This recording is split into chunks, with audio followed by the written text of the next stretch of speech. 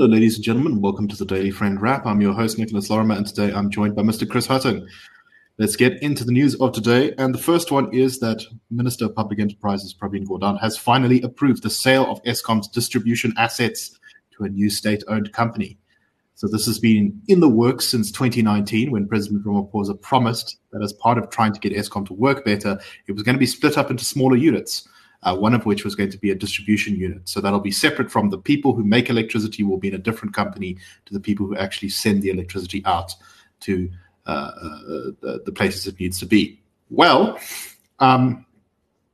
this has taken a really long time. Andre de Ruyter said, I think it was last year, while he was still Eskom CEO, that he'd actually done all the paperwork for this distribution company to be set up. And yet the National Energy Regulator just seems to have been dragging its feet. In fact, it needs 3 licenses to operate, and the National Energy Regulator, I think, has only approved one of those so far. So we're still waiting for them. And we're waiting for Gordhan, but he's finally approved the sale. However, there's a little bit of a slight wrinkle, which is that the thing was registered back when de Ruyter was the Eskom CEO. In other words, he's still listed on the documents as the managing, as one of the managers, as the sort of key guy. So, as great as the government's efforts were to get rid of de Ruyter, Chris, seems like they've accidentally sort of resurrected him from the grave. Although I'm sure that won't last long. No, absolutely, but it does sort of portray the confusion in this bureaucracy that the current government is sort of mired in. So generally we argue as sort of classical liberals for the sort of devolution of powers and the splitting up of state-owned entities, possibly even the privatization if the business case can be strong enough. In this case, splitting Eskom into different parts, that doesn't necessarily mean that the different parts are going to perform better. So you're going to still have issues of cadre deployment, who's going to appoint the board members of this new distribution entity. I'm assuming part of the reason, I don't have evidence for this, but just the incentives that are at play. Right. Why it's taken so long for things to move is that government and those vested interests still involved, very much even at Eskom as the easiest example. They want to ensure that whatever form this distribution company takes and every other sort of new SOE that is touted nowadays, that they still benefit those with political power and those with the necessary political connections, that they get the most benefit from it. So it's a sort of that incentives game of they're realizing this is reality. Eskom is not performing. We've got high stages of load shedding pretty much consistently, but they want to play into how do we retain control. Yeah, I do also think there's probably an element here of just sheer kind of incompetence and not really feeling like anyone's in a rush to do this because, whatever, we'll get to it eventually. And this really has, I think, one of the great big sort of red marks against Ramaphosa's claims to be a reformer, is that this was one of the first things. He comes in as president, he says, we've just won this election, the ANC has taken a beating, but it's managed to hold, it's managed to do okay, and we're definitely going to start changing the way things are done in the country. And it just drags on and on for 4 years. It's all these fights about, de Ruyter and corruption, and the ANC is far more concerned about their image. And then finally, we seem to be getting towards one of those reforms. As our colleague Herman Pretorius said the other day, in that space of time that all these reforms have been planned, the private sector has added more to the grid through little solar power projects than government has. Absolutely crazy stuff, and I think an indication of the just kind of sickness and malaise that goes right to the heart of the way that government has been dealing with the whole of the Eskom crisis. Okay, let's move on to our next story, and this one is kind of crazy. So many people in South Africa, particularly in the middle classes, have been living in sectional title properties and complexes in gated neighborhoods, that kind of stuff, to try and shelter themselves from the consequences of state collapse. There's a lot of these all over the country, and some of them are catered to people who are not that well off, but I would say solidly in the middle class. Apparently now, about 27% of the total residential property in South Africa is part of one of these organized communities. And there are about 70,000 community schemes around the country. Well, this has prompted the Minister of Human Settlements, Minister Kabuyi, to say, you know what we need here? You know what we need with this little sheltered thing that's been protecting the middle class from the fact that the police don't work and the services all break and all that is we need to make sure that there's BEE compliance in these gated communities. So the minister says they want to make it rather compulsory for all of these things to hire BEE companies to do their things like gardening, security services, that kind of stuff. Quote, we therefore need to put measures in place to ensure that a procurement approach that gives opportunities to emerging SMMEs, especially those from previously disadvantaged communities, becomes mandatory.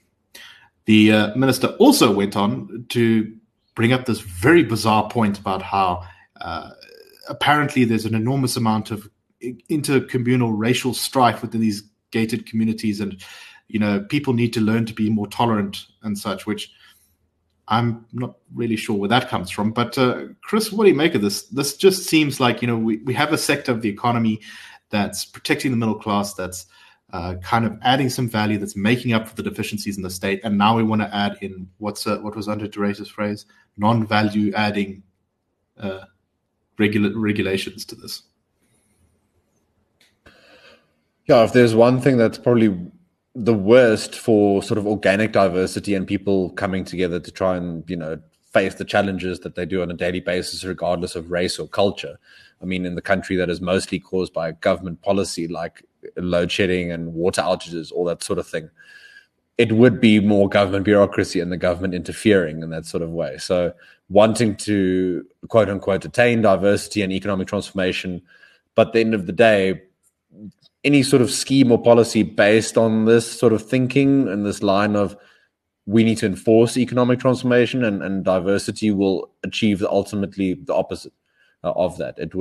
It's in my view, would just increase sort of resentment towards government and people kick back against it in various ways.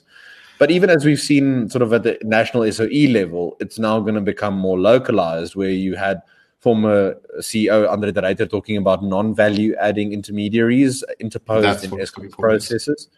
So the same thing here now. Those with the necessary political connections will get to be appointed, as these companies to administer XYZ. They won't actually be qualified and be able to add value. It's just about the sort of ticking a box, as it were. And I mean, that's, in a way, it takes the sort of state paternalism to a whole more granular, minute level in people's daily lives. And then the kickback against that, I think, the state is underestimating that. Right. I mean, it seems completely insane for the government to say, "Oh, that gardening service you're hiring." Well, actually, no. The people who cut your grass aren't the right ratio of race or whatever criteria they're going to put in here. And in the best case scenario, this will just increase costs for people living in these gated communities. And the worst case scenario, it'll hurt the quality of services, which will mean that fewer people will be willing to put up with it and probably go overseas, making brain drain worse. So this is one of those alternatively try and solve their own problems and then not hire those companies then. So again, you add to unemployment and all that sort of stuff. So exactly. If the gardening service is like 3 times as expensive because it's got a mandatory BEE partner sort of squashed in there, then you're just going to be like, well, we can do without it. So everyone from the poor to the rich will be hurt by yet another one of these incredibly short-sighted policies. Speaking of short-sighted policies, let's finish off today with the latest plan from the Department of Water and Sanitation, who's looked at the growing water crisis in South Africa, the fact that many municipalities across the country cannot provide clean water to their communities, the fact that there's huge problems with the infrastructure in the places where the water is clean, like many municipalities. I think something like 30 to 40% of all the water is lost due to leaks. Well, the department says the way to fix this is to create a new state-owned company to manage water. It sounds a little bit like the Eskom of water. The new state-owned company will design, finance, plan, and build all national water resource infrastructure with the aim of creating a reliable and equitable supply of water in South Africa. And one of the stated reasons for this is they want to be able to improve the water infrastructure across the country without draining state resources so much. So presumably one of the goals here will be for this new state-owned enterprise to make a profit. I'm a fan of the profit motive and all, but this really doesn't seem like a good idea, particularly with how all of the other state-owned enterprises across the country have been run. Chris, what's your thoughts? Yeah, and ultimately, the sort of new company would still, I'm assuming, be able to call on bailouts when it inevitably doesn't perform well. So is it really then really motivated by the sort of supply and demand, normal market forces? Very strongly not. Again, you've got the political incentives, who gets to appoint the board, the directors, all that sort of thing. And then just broadly, the sort of idea from government side that you just need to spend more or have more government departments or agencies tackling the crises. Education, for example, I think is the second biggest item in the budget yearly, closely followed by debt and interest on the debt, and of course the public sector wage bill. But just because you spend doesn't mean it's effectively spent, doesn't mean it's done in a way that delivers good services to those South Africans who really need them. So I don't see how, just pragmatically, how this is going to solve anything to do with water infrastructure issues in the country. I mean, if the government really wants to try and assist, look at how it spends money nationally in terms of the Department of Water and Sanitation. Which municipalities and localities perform better? What are they doing? And how can you help other municipalities to implement the similar plans and sort of upgrades? Exactly. And the common theme running through all three of these stories is everywhere we've got cater deployment and preferential procurement, which are just acting as a kind of vines strangling literally any attempt for someone to make a difference or actually add value to the economy. And if you don't get rid of those principles, it doesn't matter what reorganizations you do, what state-owned enterprises you create, all of that will just be wasted effort because you haven't changed those fundamental toxic policies that are damaging this country so much. Anyway, that's all the time we have for today. So we hope that you found that interesting. We'll see you tomorrow on the Daily Friends show at 1:30. And all I can say is that's a wrap.